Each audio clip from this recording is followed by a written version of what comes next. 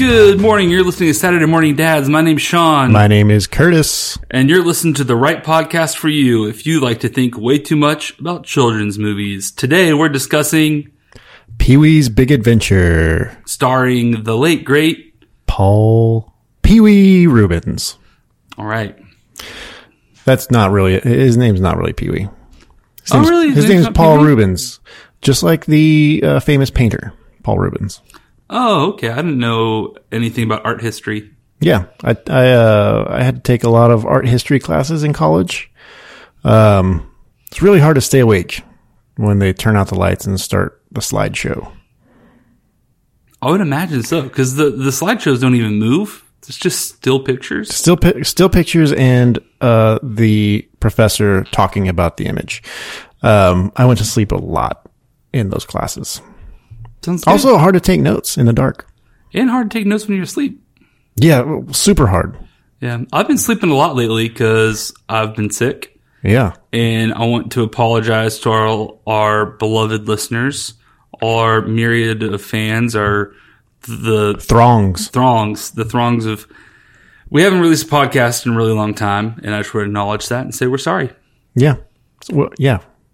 Please forgive us. Please keep listening. Please keep listening. Yes. But I guess if you're hearing our pleas, you are actually listening. So thank you. We will make an effort to release more regularly, but no promises. No. No promises. No, we're not going to do that. We're not going to do that. Yeah. So we're currently recording this episode on our lunch break. Yeah. So we don't have that much time. No, we've got an hour.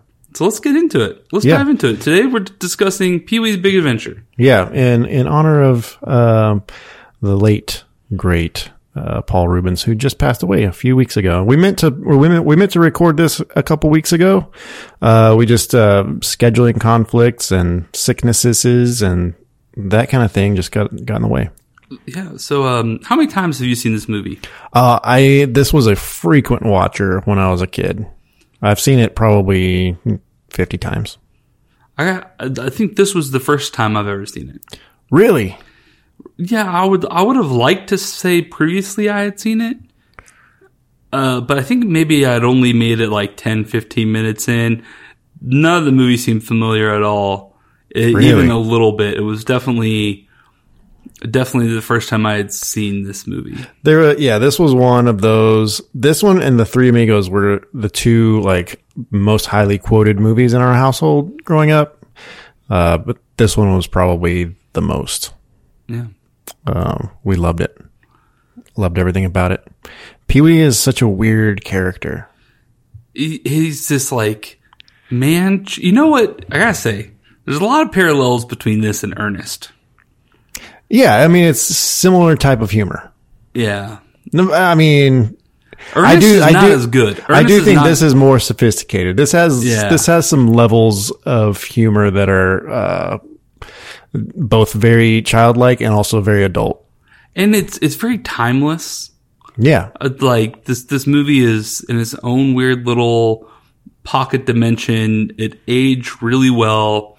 Yeah, and there's really nothing else like Pee-wee. I mean, he's got like the nostalgia, like this kind of 1950s mid-century style with all his, vintage toys, and Pee-wee's Playhouse was the same way. It kind of had that style to it.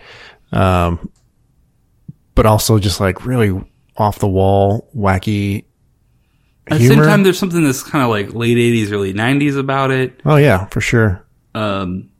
I loved Pee-wee's Playhouse as a kid. Yeah, it was my favorite. I was very young watching that, but I loved it. And I watched it with my oldest daughter. It was streaming on some platform, but now I can't find it anywhere. Not even to purchase. Oh wow, that's crazy. Yeah, I might have to hit up Movie Trading Company and see if they've got the DVDs. Oh yeah. But yeah, that was my absolute favorite show when I was a kid too. We were a Pee-wee household. Morpheus was in it. Yeah, Cowboy Curtis. Cowboy Curtis, yeah. Who is like my screen name has always been Cowboy Curtis. Yeah. After people think it's because I'm a huge Dallas Cowboys fan, but it's not. It's I thought it was because you look so good in your hats. Well, that too, but it's because of Cowboy Curtis from Pee Wee's Playhouse. Paying homage to Cowboy Curtis. Yeah. Yeah. Well, Larry Fishburne and Phil Hartman was in that show too. Phil Hartman wrote Pee Wee's, or was one of the 3 writers on Pee Wee's. Yeah, he co-wrote it. Also, this is Tim Burton's first feature film. And there's some moments in it where I'm like, I actually can see some of like Tim Burton's Batman. There's some scenes where I could see Edward Scissorhands, where I could see. Yeah, it's definitely got some of his style in it.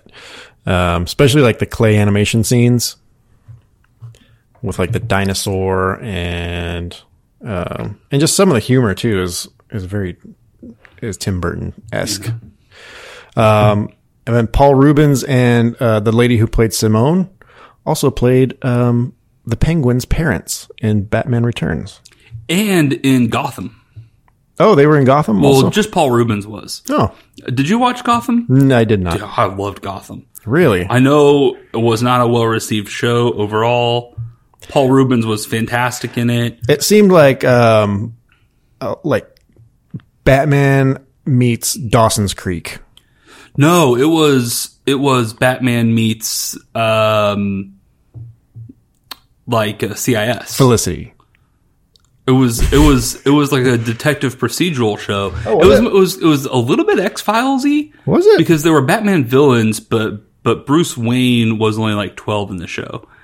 And it was about Detective Gordon before he became commissioner. Gotcha. I got a totally wrong idea from just clips of that show that I've seen. No, you might like it. You might want to just like watch an episode or two, maybe not the whole series, but I might. It had a really fun tone. It was like, it was Gordon's first year as the detective. Oh, so it's like Batman Year One. Yeah, well, oh no, that was his first year as commissioner, I think. Yeah, maybe. It was before there's Batman. So okay, because Bruce Wayne's a child. Yeah. Oh yeah, Year One's first year of Batman. Right. But yeah, I loved that show a lot, and Paul Rubens was great in it. He was very gross. He can do gross. Yeah. He was great in Mystery Men.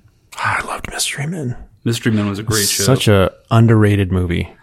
One of the best soundtracks. Smash Mouth. Just, I think people don't appreciate how good Smash Mouth was for their time. Do you think Shrek All-Star basically ruined them? Like the song All-Star being in Shrek? No, I don't. I think that actually solidified them as a children's hit, because now my kids listen to that song unironically. They love that song. Yeah. And Smash Mouth is just raking in those Spotify streams. They're the new They Might Be Giants. Yes. Yeah. There you go. All right, let's get into the film. Now I've got Pee Wee's Playhouse song stuck in my head. Or not Pee Wee's Playhouse. Mickey Mouse's Funhouse. That's different. That's They Might Be Giants. That's They Might Be Giants. Pee Wee's Playhouse theme, Danny Elfman. Danny Elfman did the score for this movie. Yeah. And a long partnership with Tim Burton. I guess this was the beginning of it. That was the reminding us to talk about the movie. And to put my laptop into airplane mode. So the movie starts out with the Tour de France making its way through clearly California hillsides. Yes. Tour de France on Highway 1 this year. And they're all wearing like some weird helmet things, hats. And then here comes Pee-wee passing them all, laughing at him as he goes by on his super special bike that we'll learn more about later. Yes. And he wins the Tour de France. He's about to get a kiss from Miss France, I guess. That's what her satch said. Sachet. Or sachet. Mm-hmm. And then you hear an alarm, and it's his alarm. He wakes up from his dream. This might be my favorite scene in the whole movie, when he wakes up and just starts playing immediately with all his toys. Yeah. It's such a little kid thing to do. And now that I have kids, I'm like, that is exactly the way that they act. They wake up and they just like immediately they think of like the last thing that they thought of when they went to sleep, which is like what they were playing, and they start playing again. He starts playing with all his toys. It's really funny. He slides down his fireman pole, and he goes immediately from his pajamas to fully dressed in his iconic suit and bow tie. Yeah.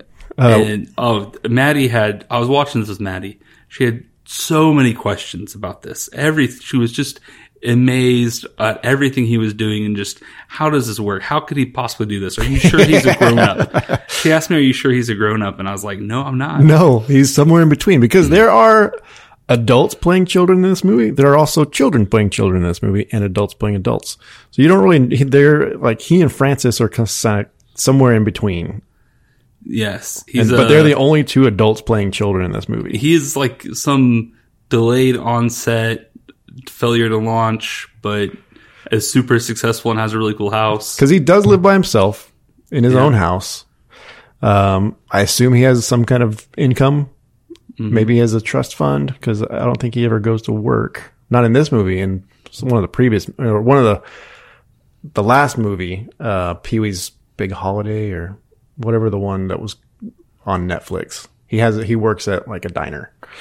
But, and all his toys are like mid-century, like, ray guns and just cool stuff mixed with like 90 or late 80s. And according to a thing I read, most of that stuff was actually Paul Rubens' real toys. Oh, that makes sense. Yeah. I mean, you can tell like a lot of this is his style. Was that at athingiread.com or?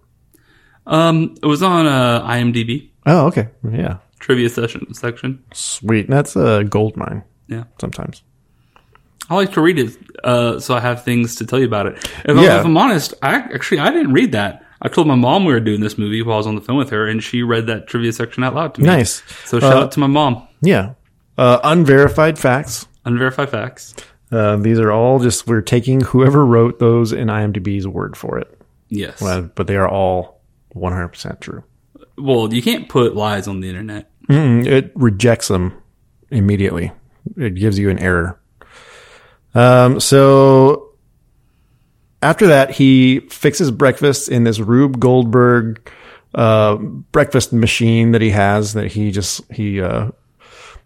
sets it in motion, and he lights a candle. It burns a string, and then his breakfast begins. Yes. And man, as a kid, I loved that so much. That I do remember that. And just it seemed so obtainable.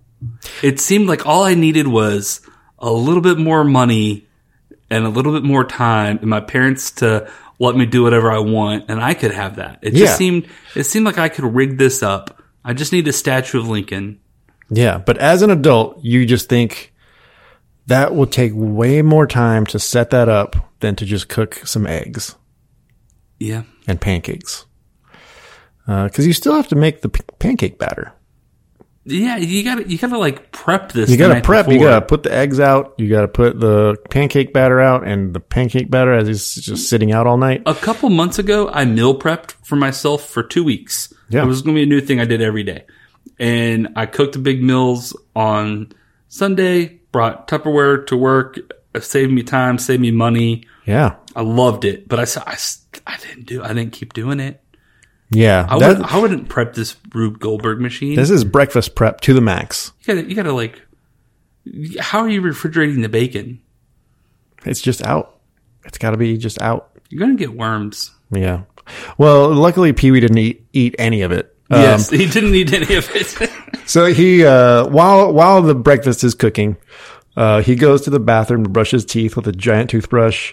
He does his whole mad rabid dog impression. He finds some Scotch tape in the bathroom and tapes his face up. He doesn't find it there. He keeps it there. He keeps it there. That's I'm for led this to purpose. believe that he does that every morning. Anyway, the whole sequence is still so funny to me. And I watched this with my wife, and I was just laughing through the whole thing, and she thought I was an idiot, but, it's so funny. And And then he gets his breakfast. He has this giant fork and knife. And then he has a box of Mr. T cereal on the breakfast table, and he pours it all over his bacon and egg Mr. He does a spot on Mr. T impression. Does a Mr. T impression, eats 2 bites of Mr. T cereal, well, actually 1 bite, and then leaves. Yes. Which I also, now that I have kids, know that is exactly how kids operate also. They make you make an elaborate breakfast and then they don't eat it. Or they eat 1 bite and then they say, I'm full. Is that your kids too? Or is that no, just my kids eat all the food I put in front of them. Really? We do not have this problem is not relatable. Wow. Maybe one day my kids will eat their breakfast too. Sometimes they do. My little one is a much better eater than my older one. Yeah. So after breakfast, we see Pee-wee's bike. Yes. He goes outside. He has some secret codes. He puts it in.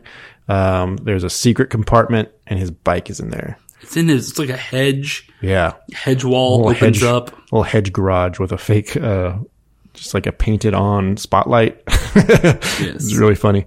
But I guess this is just like how kids, their prized possession used to be their bike. Absolutely. Oh, when I was a little kid? Yeah. It was all about the bike. It was, your bike I can still close my eyes and see it and just how beautiful it was. Yeah, I had streamers. I had like the little things that go on your spokes and make noise. Yeah. Great. Yeah. It was a great bike. But his bike has all kinds of gadgets on it. It's like, again, it's like a mid-century design. Really cool. Looks like a 57 Chevy with fins and all this stuff. Yes. So he shines it up, and then he takes off to go do some writing.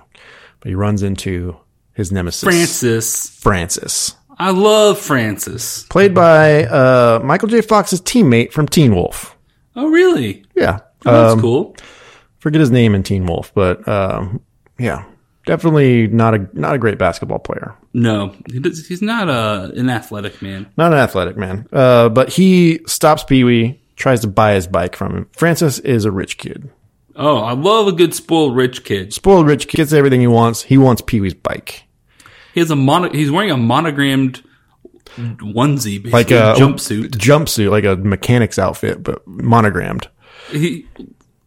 Yeah. And but like fancy, he's wearing like an ascot. Yeah.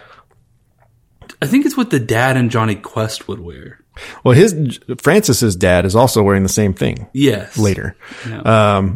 But this is where we get like, Pee-wee obviously refuses to sell his bike. He said he wouldn't sell it for $1 billion.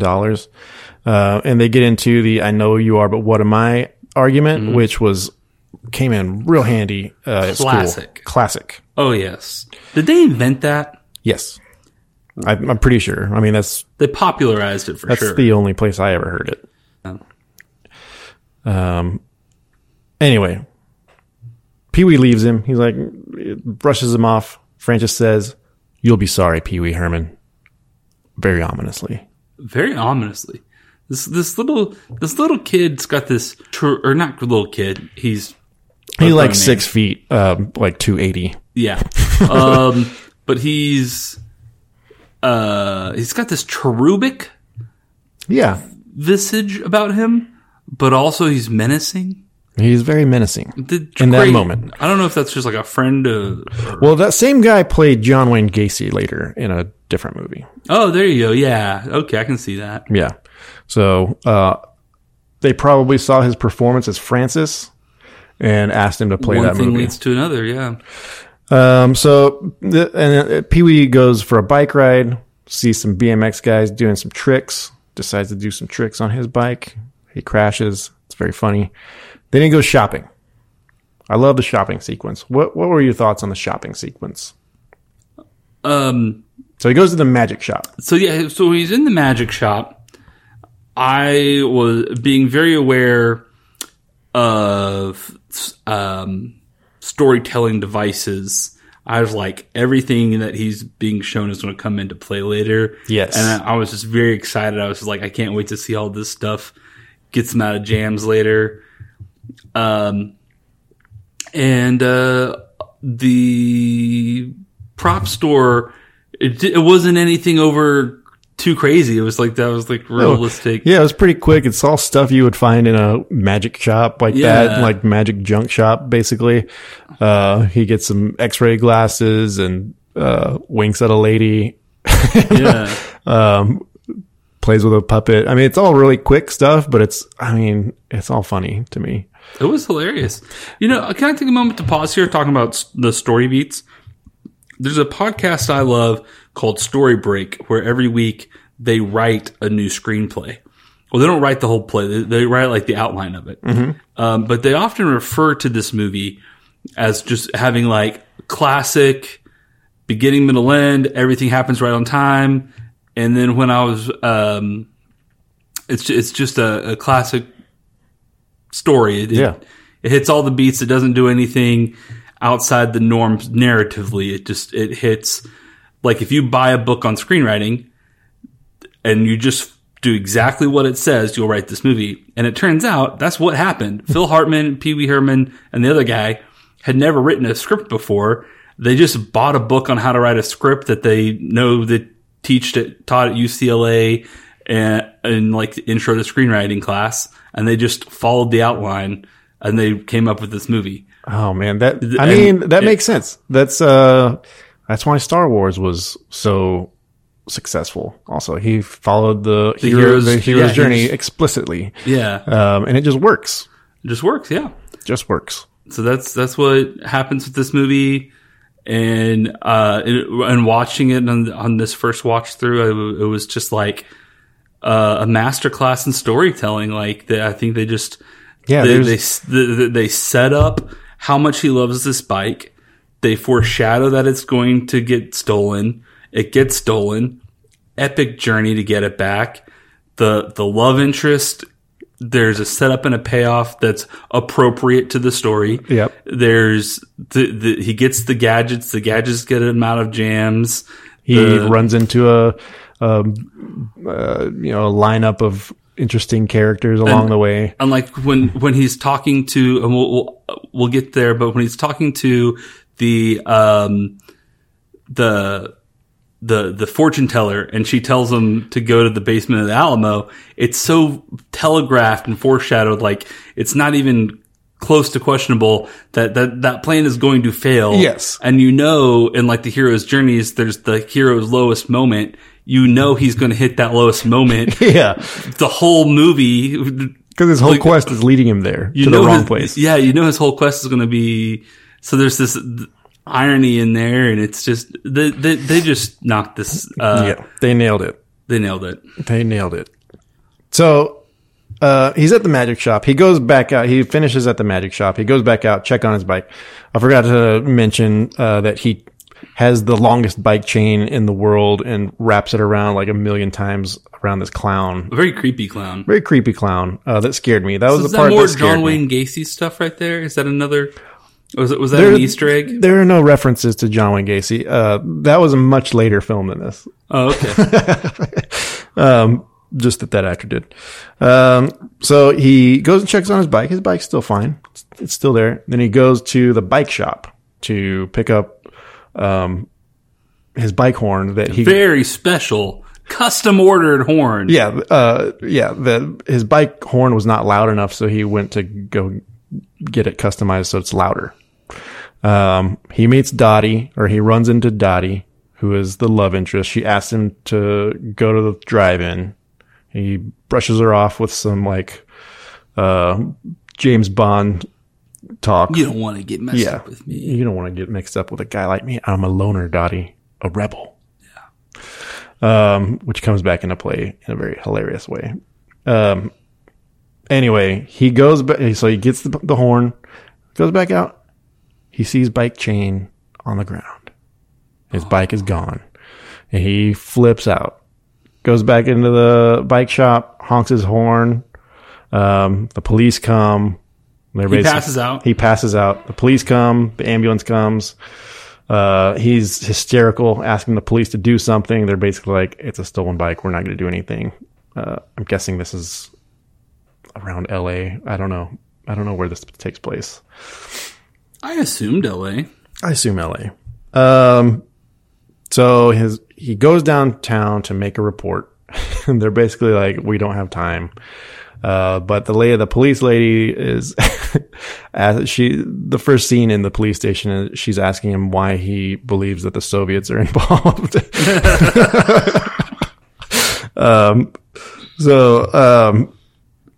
She asks him to retrace his steps, and he thinks of Francis asking him about trying to buy his bike.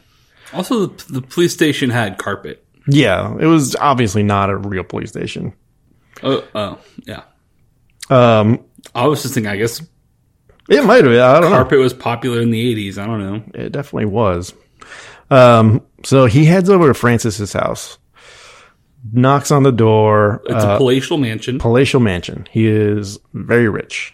The guy who answers is the guy from James Bond. Is it Oddjob? Oddjob, who is now in prison for multiple murder. Oh, in real life? In real life, yeah. IRL. Oh. Well, I just want to hear about that then. I believe. I mean, he was everybody's favorite in GoldenEye because he was so short. Yeah. Give you an advantage. Yeah, you could check me. You could check me on that, but I do believe that he is in prison for multiple murder. Anyway, he's in this movie. Yeah. This is before the murders. Yes. Anyway, Pee-wee tricks him, gets into the house. Francis is taking a bath in this giant, I guess it's a swimming pool. It's a swimming pool. He's got his swim trunks on. But he's playing with all these toys. Pee-wee goes in there, confronts him. They have a big fight. In the pool. Francis's dad comes, busts down the door, and Pee-wee's trying to escape, but he can't. And then this is where Pee-wee's first magic shop purchase comes into play. Yeah, the trick gum. Trick gum. He gives the dad some trick gum that's, I guess it's really hot. Really spicy, and then no, it just like makes the black stuff leak out of your mouth. Oh, that was Francis's, but then the dad was like just screaming because I think it was hot. Oh, okay. Which was really confusing to me when I was a kid. I was like, why is he yelling? But anyway, Pee-wee, I guess, decides that Francis didn't take the bike because his dad said he was at home all day. So now Pee-wee doesn't know what to do. He calls this meeting with all his friends in his basement at night, where he presents all this evidence. And this is also one of my favorite scenes in the whole movie because it's so ridiculous. Yeah. He presents all this evidence. The meeting lasts over 3 hours. Nobody knows like why they're there. And Pee-wee's just obviously gone off the rails. There's this guy called Amazing Larry in the audience at his meeting. And that's just really funny. He turns to someone and starts whispering, and Pee-wee yells at him, if there's something that you want to share with the rest of us, Amazing Larry.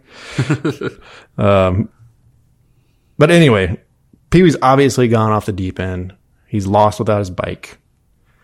So he just is wandering the streets at night in the rain. And he's in this dark alley. And this gang of guys jumps out and is going to beat him up. And they're like, we don't like newcomers. We don't like strangers around here. And then he just turns to him and goes, and they all scatter. That was one of my favorite parts when I was a kid. And this is where he goes to the fortune teller. I think in here we do see a quick clip of Francis in another scene of Francis talking to a street tough, a street tough. A member of the Ramones, and tells him to get rid of the bike. He doesn't want it anymore. Get rid of it. Yeah, get rid of it. So obviously Francis paid this guy to steal the bike. Yeah. But now it's too hot. Yeah. So let's see. So street gang, the fortune teller. So Pee-wee pays his fortune teller. She takes his wallet. Sees that there's a bunch of pictures of Pee-wee's bike in his wallet. So she's like, I see a bicycle. He's like, yeah, where is it? And then she looks out the window. You're kind of seeing from her point of view, like, she's just looking around the room. She sees outside like Alamo. Yeah. And then Alamo's discount liquor, yeah, something like that. And then he's like, "Is that the Alamo?" And then she sees a basement bargain. Yeah, bargain basement, and she's like, "In the basement." He's like, "Whoa!" So now Pee-wee has a quest. And this happens exactly at the 30-minute mark, as it should. Yes. So this is where he begins his quest to go get to Texas from wherever he is, California, to get to the Alamo and go check out the basement because his bike is obviously there. So the next scene, he's hitchhiking because he doesn't have a car, doesn't have a bike. So he's hitchhiking. And someone finally stops. I just want to take a minute to pause. At this 30-minute mark, when we know he has a mission. Mm-hmm. We know what about Pee-wee needs to change. He cares more about this bike than his personal relationships. He needs to balance that out. That's what's really harming his life. Yeah, he's pushed everybody away because he could have all these wonderful friendships and he could have a fruitful relationship with Dottie, but he pushes everybody away because he loves his bike so much. We know the villain is Francis and that Francis needs some come-uppings, and we know that he's going to not be successful when he gets to the Alamo. We just know so much, and they crammed that all into 30 minutes. Yeah. It's just excellent storytelling. Great setup. And you're rooting for Pee-wee. You're really pulling for him. You're hoping he can grow and change on this journey of growth and change. But you also want him to find his bike. You want him to find his bike. You want him to be happy, though. But just finding the bike by itself won't make him happy. No. So he finally gets picked up. He's starting his journey. He gets picked up by this guy named Mickey. He's riding with Mickey. Classic criminal name. Very criminal-looking dude. He's in all denim, and Pee-wee looks over, and he's got handcuffs that are broken apart. Still on his wrists. Asked him what he did. He said he cut one of the tags off of a mattress that says you're not supposed to remove it. As a kid, I thought that's really what he did, but as you get older, you can tell in the actor's performance, like, he didn't really do that. He's just telling this kid that because he doesn't want to tell him what he really did. Yeah. And also, just for the record, the buyer is allowed to cut that off. Just the retailer can't. You can. If you buy a mattress, you can cut the tag off. Yeah, you can cut the mattress open. You can sleep inside the mattress if you want to, like a tauntaun. Yeah. So Mickey, they get stopped by the police. They've set up like this dragnet basically to find Mickey. They somehow come up with these costumes where Pee-wee's this lady, and it's a ridiculous scene where the cop makes Pee-wee get out so he can look at his dress, and Pee-wee poses. This cop has never once acted before a day in his life. No, he is an extra. He's an extra. Yeah. And then so you cut to nighttime. Pee-wee's driving now. Doesn't know how to drive. Yeah. And then he gets real confused at night, drives off a cliff, and they're saved by parachute action on the convertible rooftop. Yes. And it's all done like very cheaply. There's no special effects in it at all. Mickey tells him to get out. He's in the middle of nowhere. It's pitch black.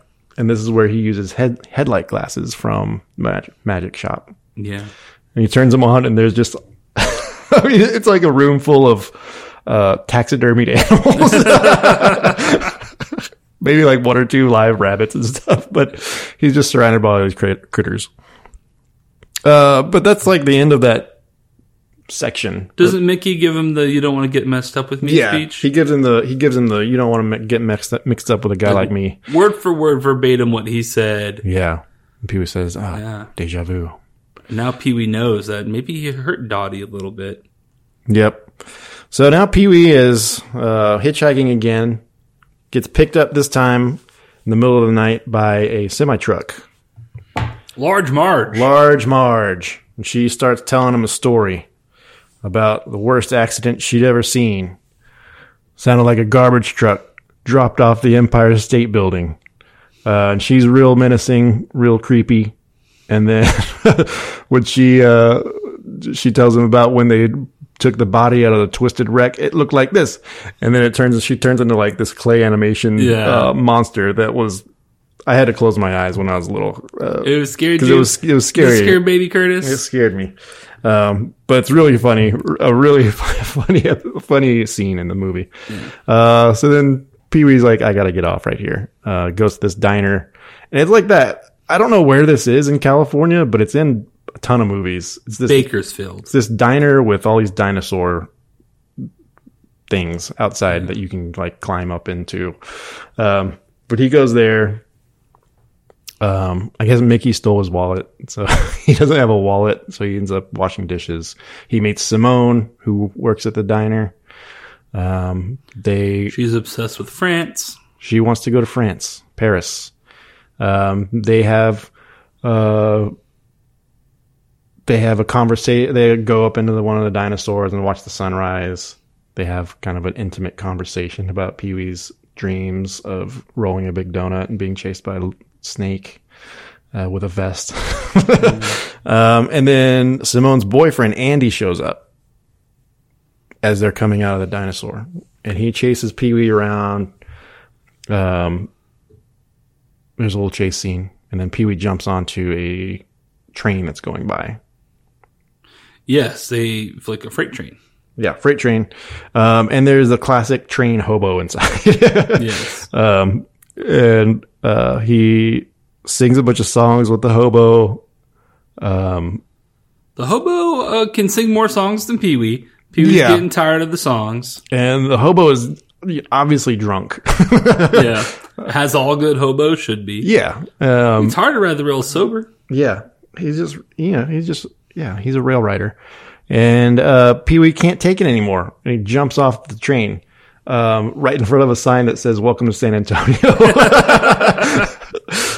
So Pee-wee has finally gotten to his destination in just a couple of nights. Yeah, it's make pretty good time. Made good time, without a car even or a wallet. Yeah. So he makes his way to the Alamo, and there's a classic Alamo tour scene with Jan Hooks from SNL. Wait, he made it there in one night. 2 nights, because he had the night with Mickey. Which was the same night as Large Marge. Same night as Large Marge. He saw the sunrise, and then he rode the train, I guess, all day. So that's only one night. I guess, yeah. Or did he spend the night in the train too? There was a lot of train stuff we didn't see. Yeah, he was on the train a lot. We don't know how long they were singing songs. Yeah. So he's at the Alamo. He's on the tour with Jan Hooks as the tour guide, and she's just a really funny lady. Yeah, she was hilarious. The whole tour scene was very funny. The whole tour scene, and man, that made me want to go visit the Alamo so bad, just because I liked that scene so much. And then at the end of the tour, he raises his hand. He said, "Hey, when are we gonna go see the basement?" And then she looks really puzzled. She's like, there's no basement at the Alamo. And then the entire crowd starts laughing at him. Yes. Like everybody, like it's ridiculed. Just common knowledge that there is no basement at the Alamo. And this is the hero's lowest moment. It's his lowest moment. He, he's gone on this journey to find his bike. He's been hopeful this whole time. And now he finds out this fortune teller lied to him. And there's no basement even at the Alamo. So he doesn't know what to do. So he goes to, calls Dottie on the phone. Yeah. To get her to wire him some money for a bus ticket back home. So he's going to give up. But he goes to the bus station. And Simone's there. So he says goodbye to Simone. She's on a bus to somewhere to go to France. She's on a bus to France, I guess. Yeah, on a bus to France. And Andy shows back up, chases Pee-wee. He goes and hides at a nearby rodeo There are a lot of rodeos around. A lot of rodeos around the bus station in San Antonio. Yeah. There's also a really funny scene where he proves to Dottie that he's in Texas by he sings "The stars at night are big and bright," and then everybody on the street just stops and claps and says "Deep in the heart of Texas," which is ridiculous. It's accurate. It's ridiculous and funny. But, it does happen. So, and it's just like a kid's perception of what Texas is if you don't live in Texas. Yeah. So everything in this movie is kind of like a kid's perception of reality. Exactly. Yeah. Everything's like exaggerated, and like, the people at the Alamo probably didn't really laugh at Pee Wee, but he felt that way. And there's just this like, kids just have this idea of like, they can just do whatever they want if they just, all I gotta do is try hard enough and not have adults get in the way. Yeah. Just don't mess up my plans. That's kind of what Pee Wee was operating on. Like, I can go to the Alamo and get my bike back because he's a kid with no adults in the way. Yeah. But he gets a harsh dose of reality. Yeah. Anyway, Pee Wee, he goes and hides at the rodeo. He puts on this like crazy cowboy outfit. I don't know where he got it, but it's like a huge 10-gallon hat and spurs and giant chaps. Huge chaps. They're like goat leggings. And then, they just throw him on a bull. He rides a bull. Somehow, even though you're only, 8 seconds is the limit, he makes a Texas or a world record in how long he stayed on the bull. But he gets knocked unconscious. And he gets taken they wake him up. And they're asking him questions. "Who are you, kid?" And he's like, I can't remember. "Where are you from?" "I can't remember." "What do you remember?" And he says, "I remember the Alamo."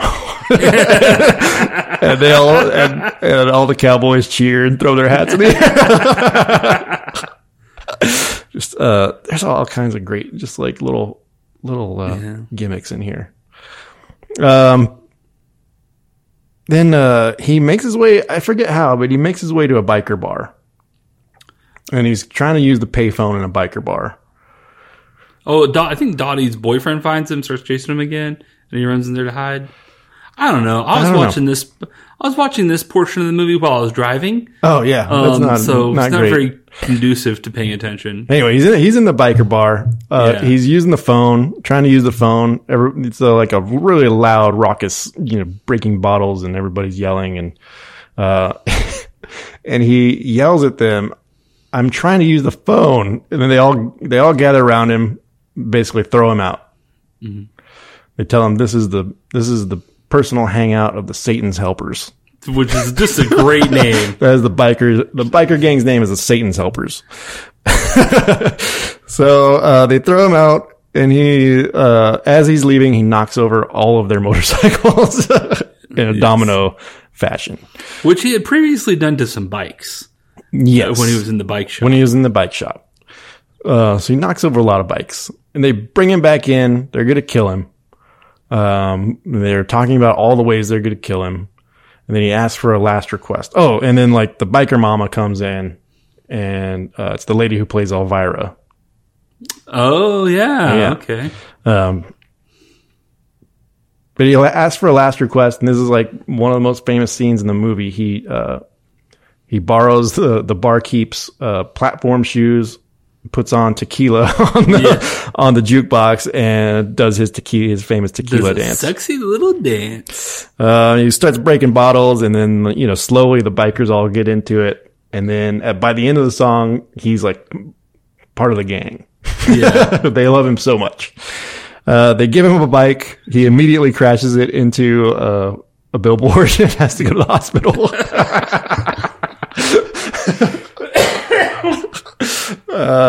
So in the hospital, we get like this crazy clay animation dream that he has of, and Francis is the devil, dressed up like the devil, lowers his bike into hell, and then there's this doctor who's like the clown from like when he lost his bike.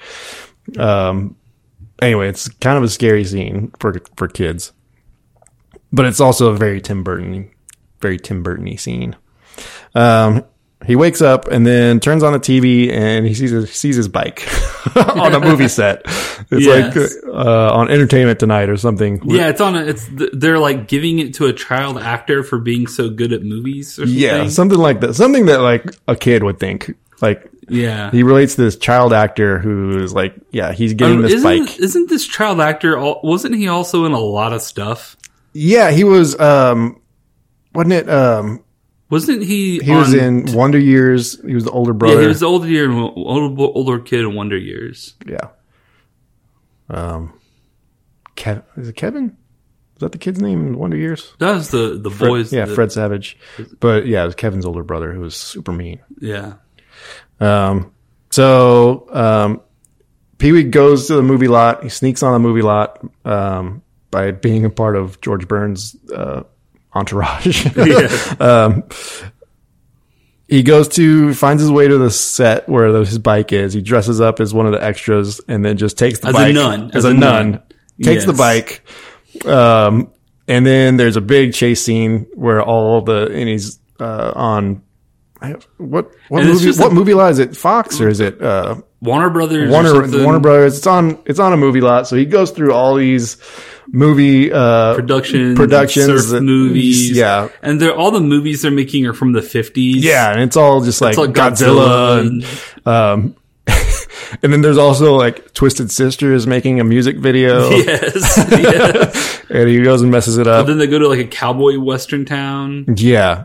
And it's just like all these crazy antics through this movie lot, and it's really fun. They go through the nursery, and where there's just a bunch of plants. And now I really want to know if studios have nurseries. They probably do. Yeah, they use plants in productions. They probably do. So he makes it out of the movie lot on his bike, but he sees a burning pet shop that's on fire. Yes. So he goes in, he saves all the animals. But he doesn't want to save the snakes. Doesn't want to save the snake. They're little like garter snakes. Yeah. But at the very end, he's like, I gotta do it. So he comes out and there's just all these animals all around.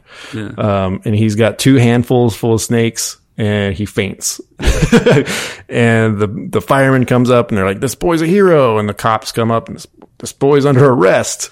Yeah. And the next scene, they're back at the movie lot. Or at the movie studio. They're going through all the footage of all the ruined movies. But the movie exec wants to give him a movie deal. They want to make his story into a movie. Yes. So he says yes. The next scene is the movie has been made. And they're at the drive-in for the movie premiere. And they show clips of the movie that's been made, and it's P.W. Herman. P.W. Herman. It's a spy story, and the X1 is his bike, and it's this super secret motorcycle. It's James Brolin and Morgan Fairchild is Dottie. Yeah, and it's really, really funny. And then Pee-wee makes a cameo as the hotel clerk, but they dub a deeper voice. And he just keeps looking at the camera. It's really, really funny. But at the drive-in, there's all the characters that he met throughout his journey are there. Mickey's there in a prison bus. And, they let him come to the premiere. And Pee-wee's got snacks. He got snacks for everybody. Got snacks for everybody. He's going through handing everybody snacks. Yeah. Gives Mickey a snack, a foot-long hot dog that has a file in it. And then, the hobo's there with all his hobo friends, and they're around a barrel fire at the drive-in. All his BMX kids are there. And then Francis is there, and he wants, he's kind of schmoozing with the press. And Phil Hartman's one of the reporters. But Pee-wee's like, hey, Francis, do you want to take a photo on my bike? And then he pushes the ejector button and Francis goes flying. So that was Francis's. Yeah, it was his sweet comeuppance. That was his sweet comeuppance. And then that's basically the end of the movie. Well, then he ends up. Yeah, he and Dottie ride off into the sunset on their bikes. And he says, I don't need to watch the movie. I lived it. Yeah. And then that's the end. Till Big Top Pee-wee. which I've only seen once in my life. I didn't. I remember not liking it because it wasn't the same. What were you'd never seen this movie? What were your impressions? Well, this movie had been much hyped to me as just a great example of keeping the storytelling simple and hitting the right beats, and I feel like it did that. And it was a tight 90 minutes. It was tight 90 minutes. There were 3 acts. Each act was 30 minutes, and I felt like it had so much fun. Just everything, all the characters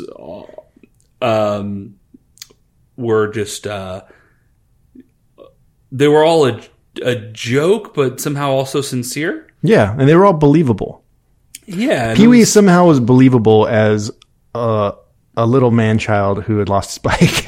Yeah, and it was very enjoyable. Am I going to rush around to go see it again? No.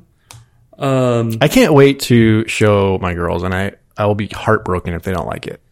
Yeah. Now I showed Maddie, and I started watching it with Maddie, and she gave up pretty quick. But she seemed into it. And then I don't know, man. I feel like there's no there's so much there. How do I put this nicely? I'm not trying to say it's bad. I think Paul Rubens' Pee-wee character has lost something over time, just with how influential he was at the time and how derivative other things have been of it. Yeah, it's like if you watch the first Austin Powers, like all those jokes got basically taken and are done to death now, and you watch it now and it's like not that funny because all those are old jokes now. Yeah. But but Paul Rubens' Pee-wee character is so unique and original that it still holds up after all this time to actually watch the source material. Yeah, and it's a good story, and it's really interesting characters, really interesting set designs, and there's a laugh every minute. And it's so funny still. Yeah. It's so funny for kids, and it's also funny. It's one of those movies that kind of, has a good balance of kid humor and adult humor. And it was kind of, you don't really know who it was made for. Like, I don't know if it was made as a kid's movie or if it was made as a movie for adults. Just everybody. Because it came from his stage show, which was not for kids. It was for adults, but it was like, his stage show was pretty much like Pee-wee's Playhouse. Yeah. Where he, he's this character, but it was not for kids. It was a little bit dirtier and like, it wasn't like filthy dirty, but it just wasn't for kids. But I do feel like when this came out, it was kind of marketed toward kids. Yeah. Why wouldn't you market it towards kids? I mean, that's how you get more people to the seats. And then if you market movies to just grown-ups, then you're only selling 2 tickets. You get the whole family, you're selling 4 or 5 tickets. Yeah, it's true. That's why Disney does so well. Man, Disney kills it, don't they? Yeah. These stupid Pixar movies. Yeah, they just keep getting... They need to just reset and make another Monsters, Inc. and another Incredibles. I would watch Pee-wee's Big Adventure 100 times before I watch Elemental once. Yeah, I agree. I've never seen Elemental. You're lucky. So I totally agree with that. Now, Pee-wee's Playhouse. What was your relationship to Pee-wee's Playhouse? I remember watching it as a youth, but I was too young to really remember it. I remember Cowboy Curtis very clearly coming through the door. Miss Yvonne. She had big hair. Big hair. Big dresses. Big dresses. I remember Cherry being unpleasant. Cherry was very pleasant. Nope. It was a chair. It eats where your butt goes. That's not okay. Well, her mouth was kind of like where your legs are. The top of her mouth was where your butt goes. Yeah, that was like her top lip, I guess. It was like your butt was on her top lip. I didn't want my butt to be that close to somebody's gigantic orifice where they could eat me. I didn't want to be. Right. I was very young when I saw Pee-wee's Playhouse. There was also a dog chair that looked much more likely to eat you. What was your relation to Pee-wee's Playhouse? Oh man, I looked forward to it every Saturday morning. That was like the highlight of my Saturday. That was back when like Saturday mornings were cartoon events. Oh yeah. It was like all your shows came on once a week, and you had to watch them. I remember being that way about Recess. Recess. That was the show I couldn't miss. I loved Recess. Yeah. Man, TV is so different because like if you didn't watch Pee-wee on Saturday morning, like you just didn't see it until maybe like they did the reruns in the off season. But yeah, it's like if you missed a show, you just missed it. Yeah, and that's why they were more episodic. It was shows back then were like self-contained. It wasn't like a serialized story because I mean you couldn't do it because if people missed 1 week, they're like, oh, I can't watch the rest of the show now. I think that's why shows like X-Files and what's that other show where creepy things happen? Twin Peaks. Goosebumps. Twin Peaks. Yeah. Were so important at the time because they really showed how you could mix episodic shows. Yeah, with like Monster of the Week. Yeah. Man, I loved X-Files too. That was another one that Sunday nights I did not miss it. And I taped all of them. And I still have all the VHS tapes somewhere. I watched a lot of Buffy like that. I was a big Buffy. Yeah. We have to go back to work in 8 minutes. 8 minutes. How many bow ties do you give this movie? 72. 72 out of 73? Yes. 72 out of 73 bow ties. I give it. I'm gonna do a simpler scale. 10 bow ties being the best. 0 bow ties being the worst. I give it 10. I'm gonna say this is the best movie we've ever watched. It's my favorite movie we've ever watched. Most of the movies we watch are trash. It's better than what was the one Under the Sea movie that we watched? Shark's Tale? We never actually recorded the episode. Neither of us could finish watching the movie. It was so terrible. Yeah, we abandoned that one. We never recorded the episode. I forgot. That would have been a good Freddie episode. Prinze Jr. and Andy Dick as fish. Man, that was a bad movie. Fish. That was and was Robert De Niro in it? No, he plays a shark in a different movie. That was Shark's Tale. This one was Shark Bait. Shark Bait. Man, if you ever get a chance to watch Shark Bait, do not do it. I would say watch the first 5 minutes so that you can see the worst animation to ever make it to the big screen. To a feature film, like, and you just look at that animation and somebody said, yeah, that's good enough. It looked like I drew it on a dry erase board and then like took a picture and put a Photoshop filter over it. Those early days of 3D animation were just rough. It wasn't even that early. It came out like years after Shrek. It wasn't even that early. Man, it was just unwatchable. Yeah. It had a really long and troubled production. It was like in production for 4 years or something. But yeah, I think Pee-wee's Herman, out of all the movies we've watched, I've enjoyed it the most. Same here. And it is. I think it was absolutely. I wish I'd watched it earlier because I'm very interested in screenwriting. One day I'll write a screenplay. Probably never though. But I see why it's such an example, and it's taught in school. Like it absolutely does everything right. It does nothing wrong, and it's a completely satisfying movie. It's just a masterclass in storytelling. Yeah. I think the special effects hold up. They weren't too ambitious. No, and they were supposed to be, like, when they did special effects, they were supposed to be kind of funny. Yeah, the kind of claymation stuff. Yeah. And I think I wish I had watched it as a child. I wish I had watched it years ago. I loved it a lot. Yeah. It definitely has a special place in my heart because of when I watched it, and it was like one of those movies that my dad watched with us, and like he loved it, so we loved it even more. And yeah, it's like one of my all-time favorites. Just because of, has some emotion tied to it for me. Is it better than The Matrix? Is it a better movie than The Matrix? Yes. It's a very different movie than The Matrix. I know.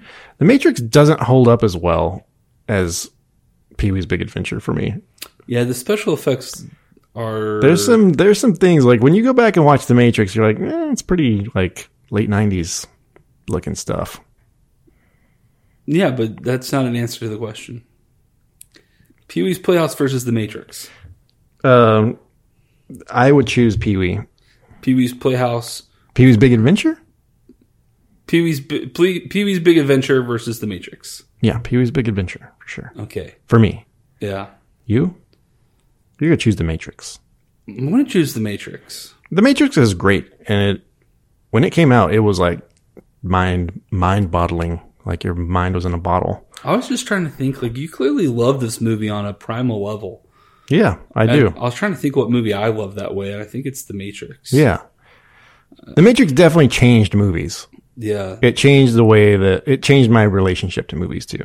It changed my relationship to movies. It made me actively want to see movies instead of just like, oh, okay, there's a movie on at this slumber party. Yeah. What about the Lord of the Rings trilogy? Those are some of my all-time favorites too. If you had to erase from existence the Lord of the Ring trilogy or erase from existence Pee-wee's Big Adventure. Oh man. Probably Lord of the Rings trilogy. That's the one you're going to erase from existence? Yeah. Just because I feel like Pee-wee was more formative to my personality. Lord of the Rings was fantastic. But you always have the 1970s cartoon version. Oh, yes. I'm going to get that. Can I erase the Hobbit trilogy? Oh, yes, please. Please. Thank you. Well, I made it through this podcast without coughing too much. Yeah, you coughed twice. We'll get that in post. Probably not. Probably not. We'll leave it in there for realism. Yeah. Like this is a gritty podcast.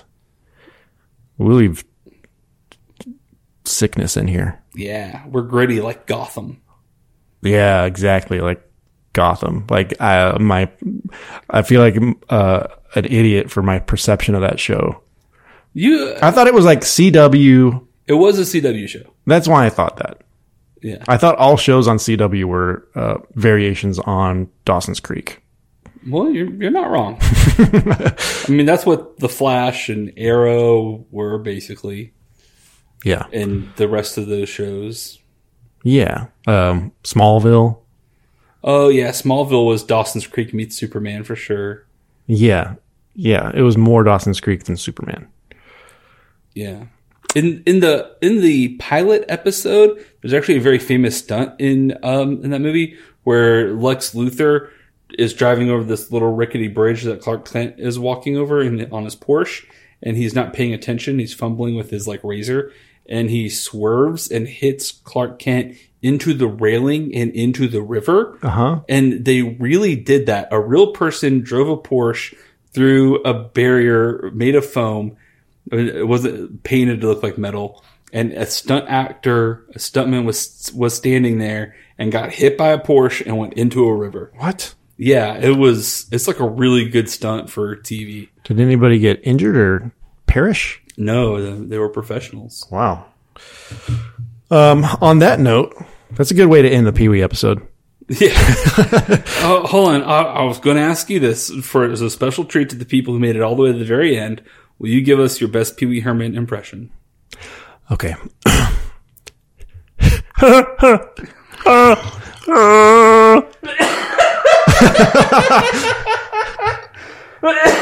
was Pee-wee Herman doing an impression of Chewbacca.